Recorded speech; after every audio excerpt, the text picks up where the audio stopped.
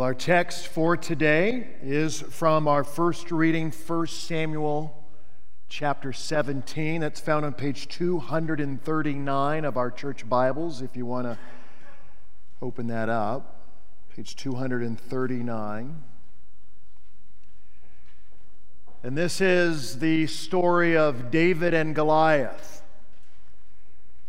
which is no doubt absolutely by far the most well-known, the most famous, the most celebrated story in all of the life of King David. And it is this story of David and this giant of a man, Goliath, in this story where God is showing us and answering for us one of the deepest and most fundamental problems, questions that we have as human beings. And that is the question of how can we overcome our fears? How can we overcome the giants of our life? How can we become more courageous as people? And I think the traditional or a very common or typical way of understanding this story of David and Goliath, the very traditional reading of this, trying to understand how we can overcome the fear of our life, is to see Goliath as representative of our fears and our problems. And look how big our fears are. Look how big and bad they are, and look how overwhelming our problems can be. And then in David, the traditional way, or a very common way of understanding this, that David then becomes us. And David here in this text serves as an inspiring example to us of how we too can rush headlong and face our giants and face our fears and cast them aside and be courageous and have this amazing faith. I think that if that's the way we read it, and if this is how we only read it, and David for us here is an inspiring example and only an example to us, at best, I think that's a fairly surface, maybe even superficial reading of the text. At worst, if we see David as merely an example to us of what we have to do, that can be crushing to us spiritually, and that can actually do damage to our faith. And we also miss out on the deeper, more beautiful, and indeed even more powerful truth, revelation that God has here for us. That God here is showing us something so much more powerful in our lives, truly a way to become more courageous, to overcome fear in our life. It's here in a much deeper way. So let's dig in, perhaps a little bit deeper, into this astonishing passage from God's Word. I want to begin by setting the scene for you a little bit. Hope you can see this in your imagination. You have Saul, who's the king, leading the army of God's people, the Israelites. And then on the other hand, you have the Philistines. They are the dreaded and greatly feared enemies of God's people. The Philistines were a seafaring people. They had settled along the coastal area, but they are pushing and encroaching more and more westward. And the location where this potential battle is to take place is about 10 miles outside of Bethlehem, about 15 miles away from Jerusalem. They are getting very close to the towns and the villages and the neighborhoods of God's people, and God's people are very afraid.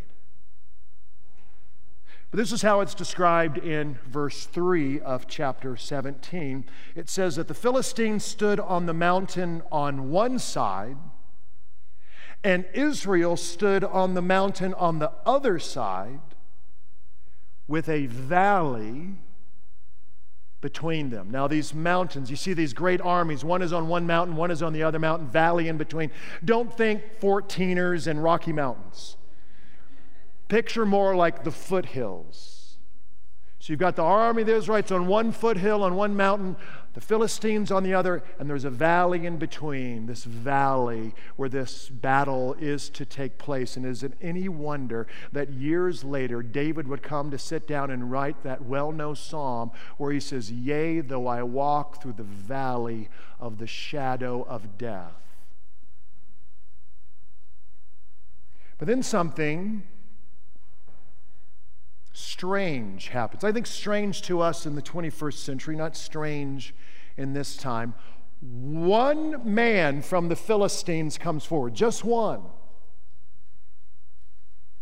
And listen to how he is described here in verse 4 and following.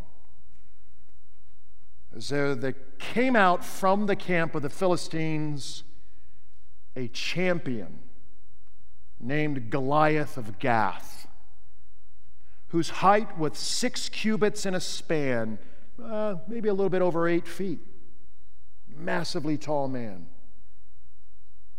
He held a helmet of bronze on his head. This bronze, this is latest warfare technology, the advancement of bronze. And it says that he was armed with a coat of mail, and the weight of the coat of mail was 5,000 shekels of bronze. That's about 125 pounds, just the weight of that bronze mail that he was wearing. And he had a bronze armor on his legs and a javelin of bronze slung between his shoulders, and the shaft of his spear was like a weaver's beam, and his spear's head, just the head of the spear, weighed 600 shekels of iron. That's 20 pounds, just the head of the spear. But as interesting as that description of Goliath is, the key descriptor of who he was and what he was all about here is in that very first sentence. He is described as, quote, a champion. A champion for his people. Now the word champion in the Hebrew is the word Benaim. Benaim.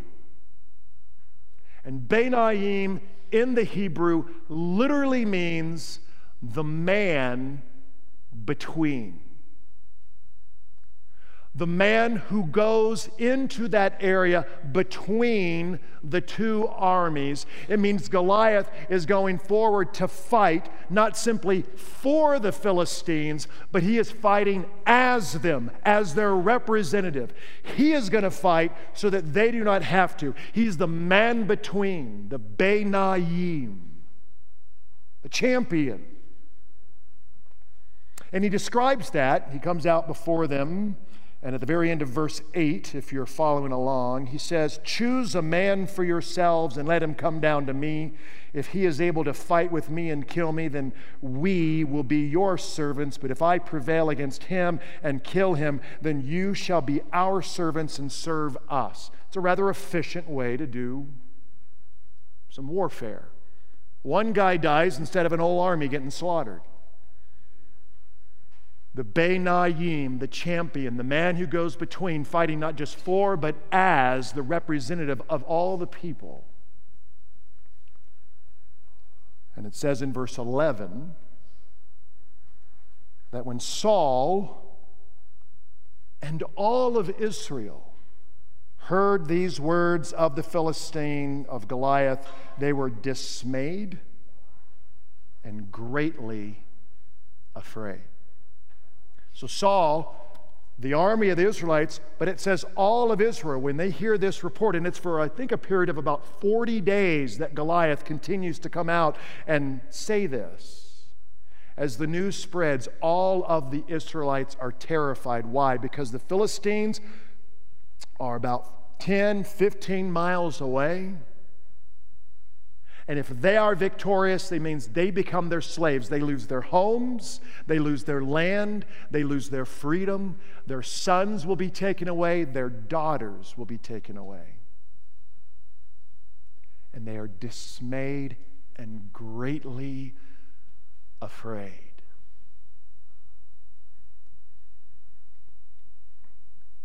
And as I said, the traditional reading of this is that then Goliath here is representative of the obstacles and as a representation of fear itself and of our fears. And that's a fine reading. There are other theologians who look at Goliath and they see in him also something else. That Goliath is also representative, symbolic, shows us another way, a worldly way of trying to overcome fear, of trying to be courageous.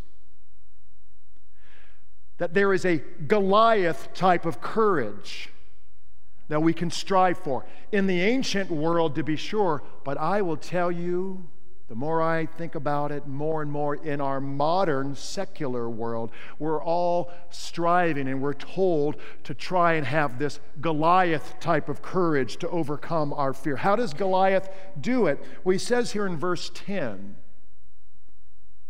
he stands there before the entire army of the Israelites day after day, and he says, I defy the ranks of Israel this day. I defy you all. Very courageous.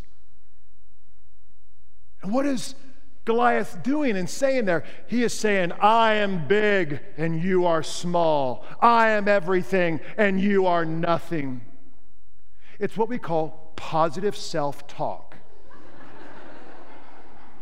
It is a daily affirmation. I have no doubt that Goliath, before he would look in the mirror and say, Goliath, you are awesome.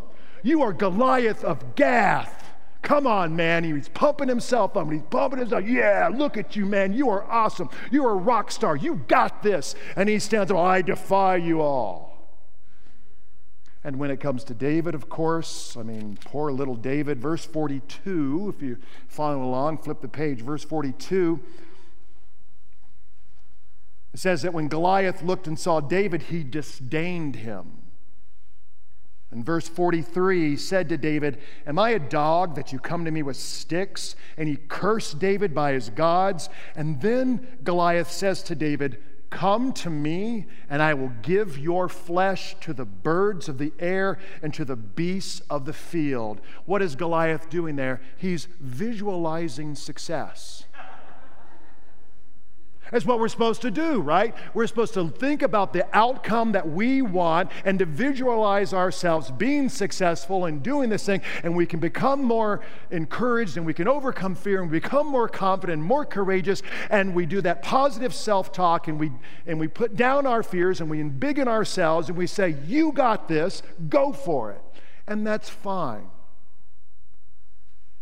In short bursts, for little things. You know, my family and I, my wife and my daughter, we watch a show called the Kids Baking Championship.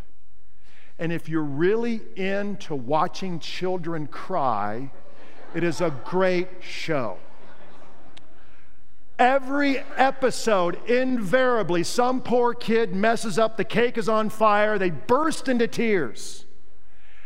And every episode, all of their fellow children, encouraging them, what they've been taught, they say, every episode, they say, you got this. You got this.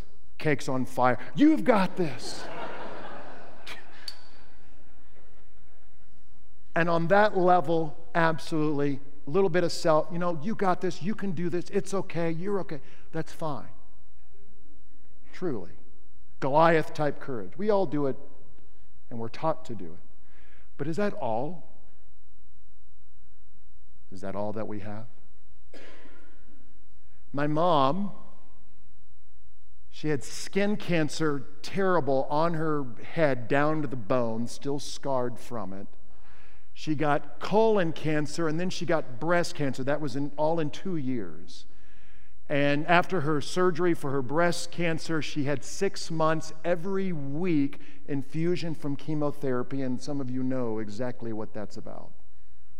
And a very nice person did a very nice thing for her. He gave her a bag, a chemo bag, take with her to chemotherapy, put some puzzle books in there and a pillow and a blanket and with little comforts that she needs. And on this bag, there were words of encouragement for her to remember, to get her through, to give her the courage, to give her the confidence, to overcome the fear.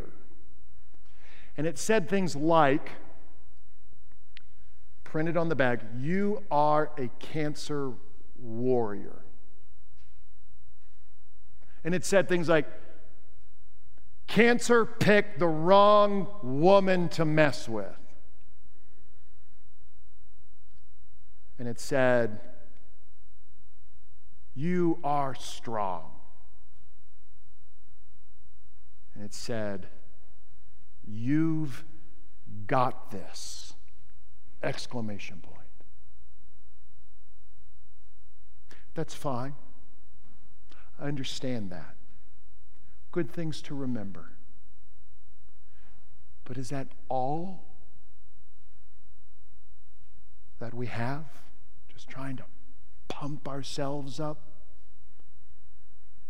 In the United States alone, over 600,000 people die of cancer every year. That is a reality of a fallen, broken, sad world and hurting world in which we live. What do we say to those families? What do we say to those people? What? They weren't good enough warriors? I thought you had it, but apparently you didn't. Goliath-type courage, ancient world, it's in the world today, and it's not. We know this. It's not enough.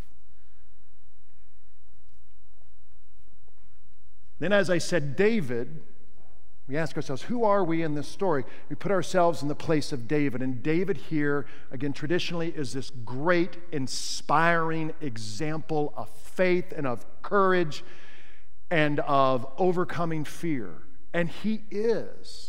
Listen to what it says in verse 45. It says, "Then David said to the Philistine, 'You come to me with a sword and with a spear and with a javelin, but I come to you in the name of the Lord of hosts.'" I love that.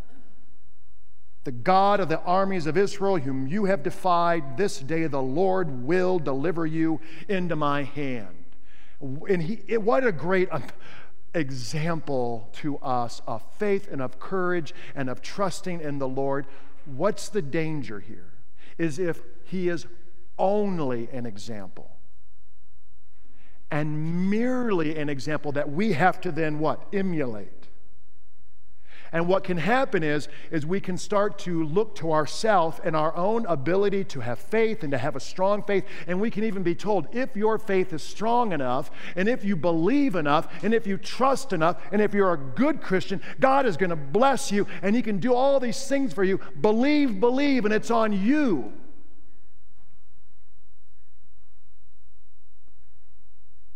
And Jesus says, look, the faith the size of a mustard seed can move mountains. The point there is not to point us to how strong our faith is, but rather to point us to the object of our faith, that is himself, Jesus Christ. That's the point. What's the problem here? Look, I have a friend. When I was at seminary in St. Louis, his name was Daryl. And Daryl, I think I've spoken to you about him before. Daryl was in an accident when he was a young man, a teenager, and he was paralyzed from the waist down in a wheelchair. And Daryl got involved in a church, not a Lutheran church.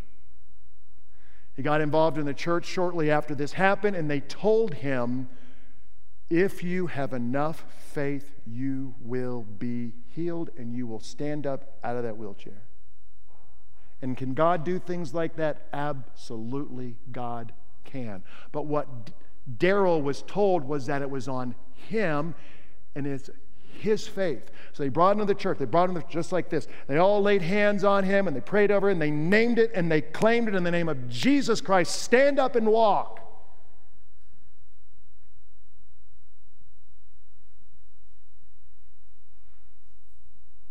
And he did not stand up and walk. He's broken back, paralyzed. And he was told it wasn't God's fault. He didn't believe enough. And praise the Lord, shortly after that, he found a good Lutheran Church Missouri Synod congregation.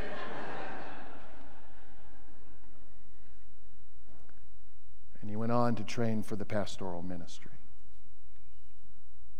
You see the danger. You know what that is? That's really almost like a Christian or a spiritual, religious version of Goliath faith, but it's using religious language. It's still on you, and it's still up to you. You can do it. You can have that faith. It's very similar, isn't it? So again, the question is, who are you? Who are we in this story? Are you Goliath? No. Are you David in this story? I submit to you that we are not David. Who are we? Who are you in this story as we read this? Again, verse 11.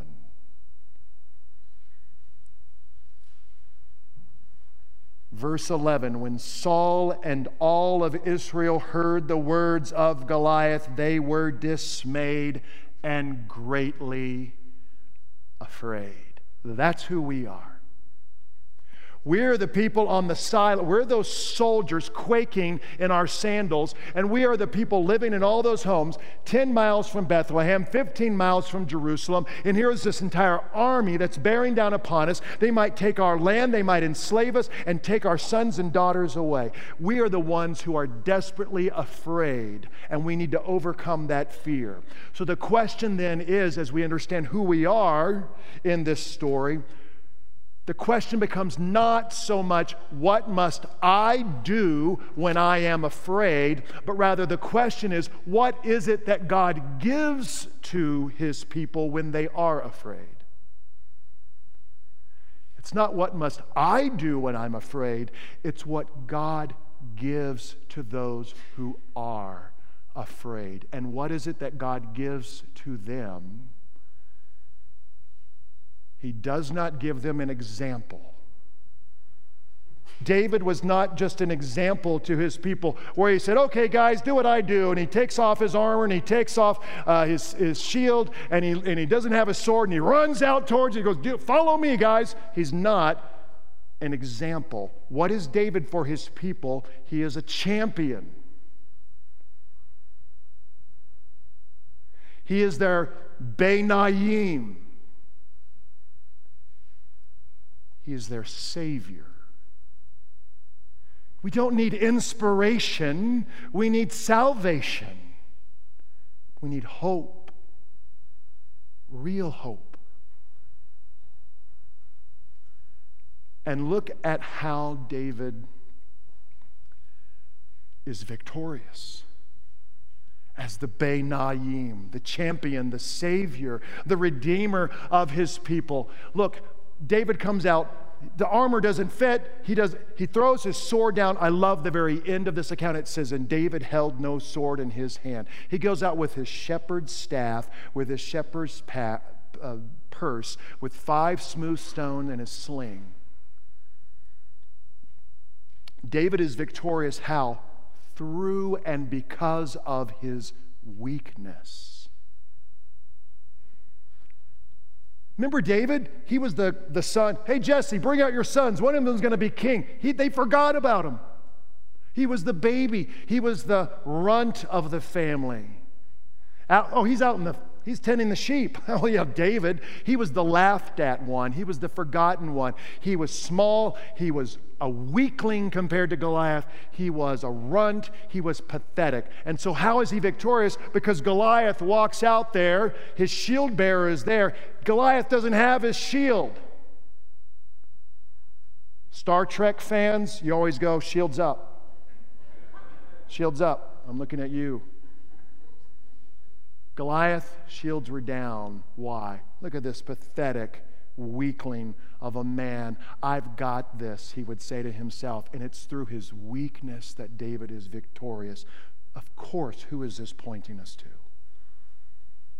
As we've been saying, the truer and greater David, David's son, yet David's Lord, the Son of God in Jesus Christ, who leaves his heavenly throne. He takes off his crown of glory. He lays down all of his omnipotent power, his omnipotent armor. He lays down his sword. He takes up his shepherd's staff. And through weakness, he brings power into our lives. Through death, he brings life. Through the shame of the cross, he brings glory. And David risked his life in the valley of the shadow. But the Son of God, Jesus Christ, God himself, gave his life for you in the valley of the shadow of death. God did that for you. The ultimate Benayim, champion, the one who fights not for his people, but as his people. Jesus as the great representative who dies on your behalf and gives you his victory. That's what we need. Now, as we wrap up, as we close, practically, how does this work? You know, I'd never seen this. I think this is really interesting. In 1 Samuel 18, if you do have your Bibles open, 1 Samuel 18, verse 6 and following, David is coming home with the army, and he's going back to Bethlehem and or Jerusalem. And it says in verse 6 that as they were coming home, when David returned from striking down the Philistine Goliath, the women came out of all the cities of Israel singing and dancing with tambourines, with songs of joy, and with musical instruments. And the women sang to one another as they celebrated, Saul has struck down his thousands and David his tens of thousands. Now come back next week, because this really upsets Saul, and we're going to talk a little bit about his jealousy. But what are these people and these women doing? The Philistines, you see, they're still a threat. They're still afraid. You know, courage isn't the absence of fear, is it?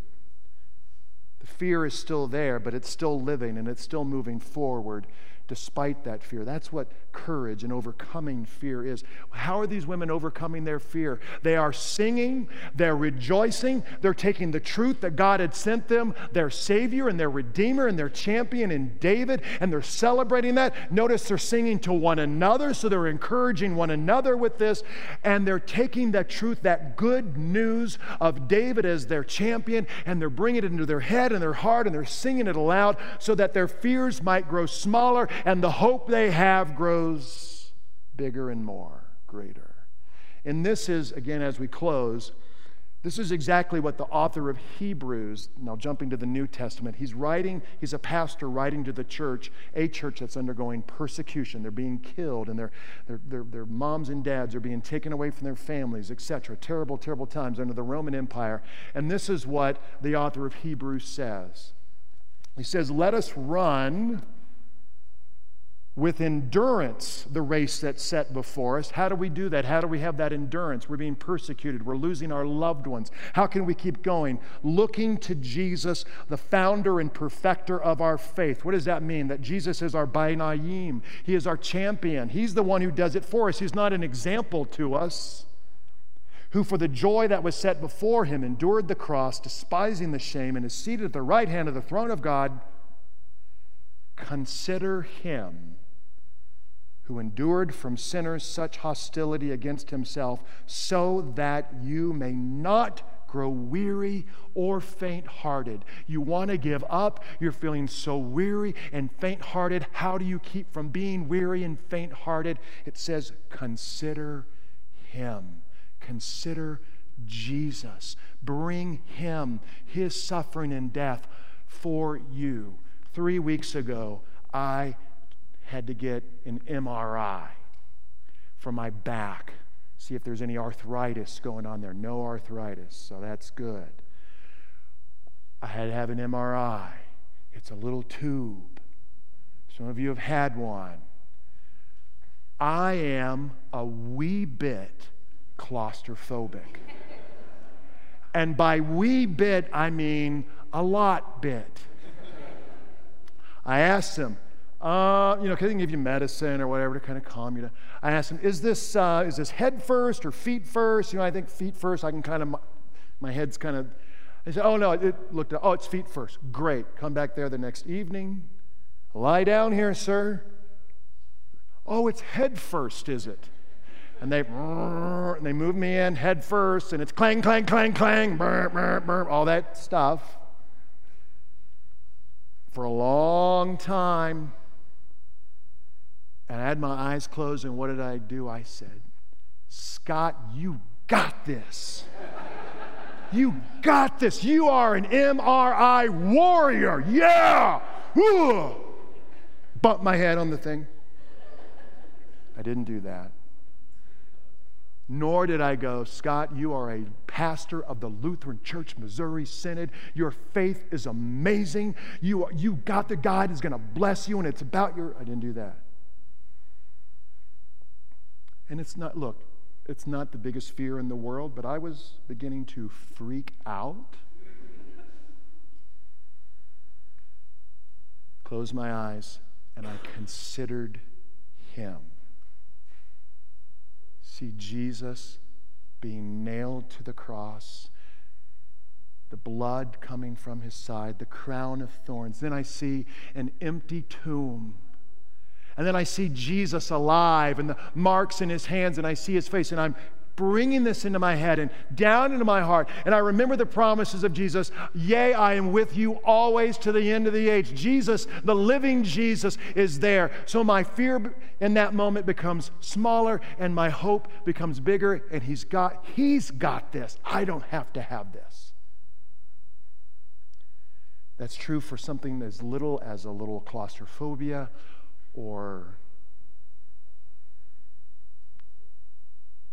when a diagnosis comes, the blood work comes in and the numbers are bad.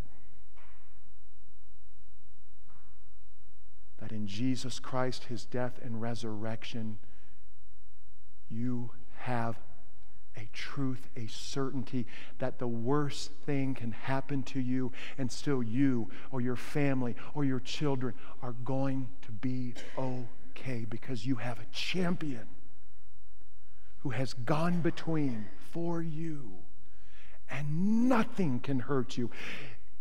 Even death that puts you into the ground, it's just a gardener because of the power of Jesus Christ, his champion, his victory for you. To him be all the glory.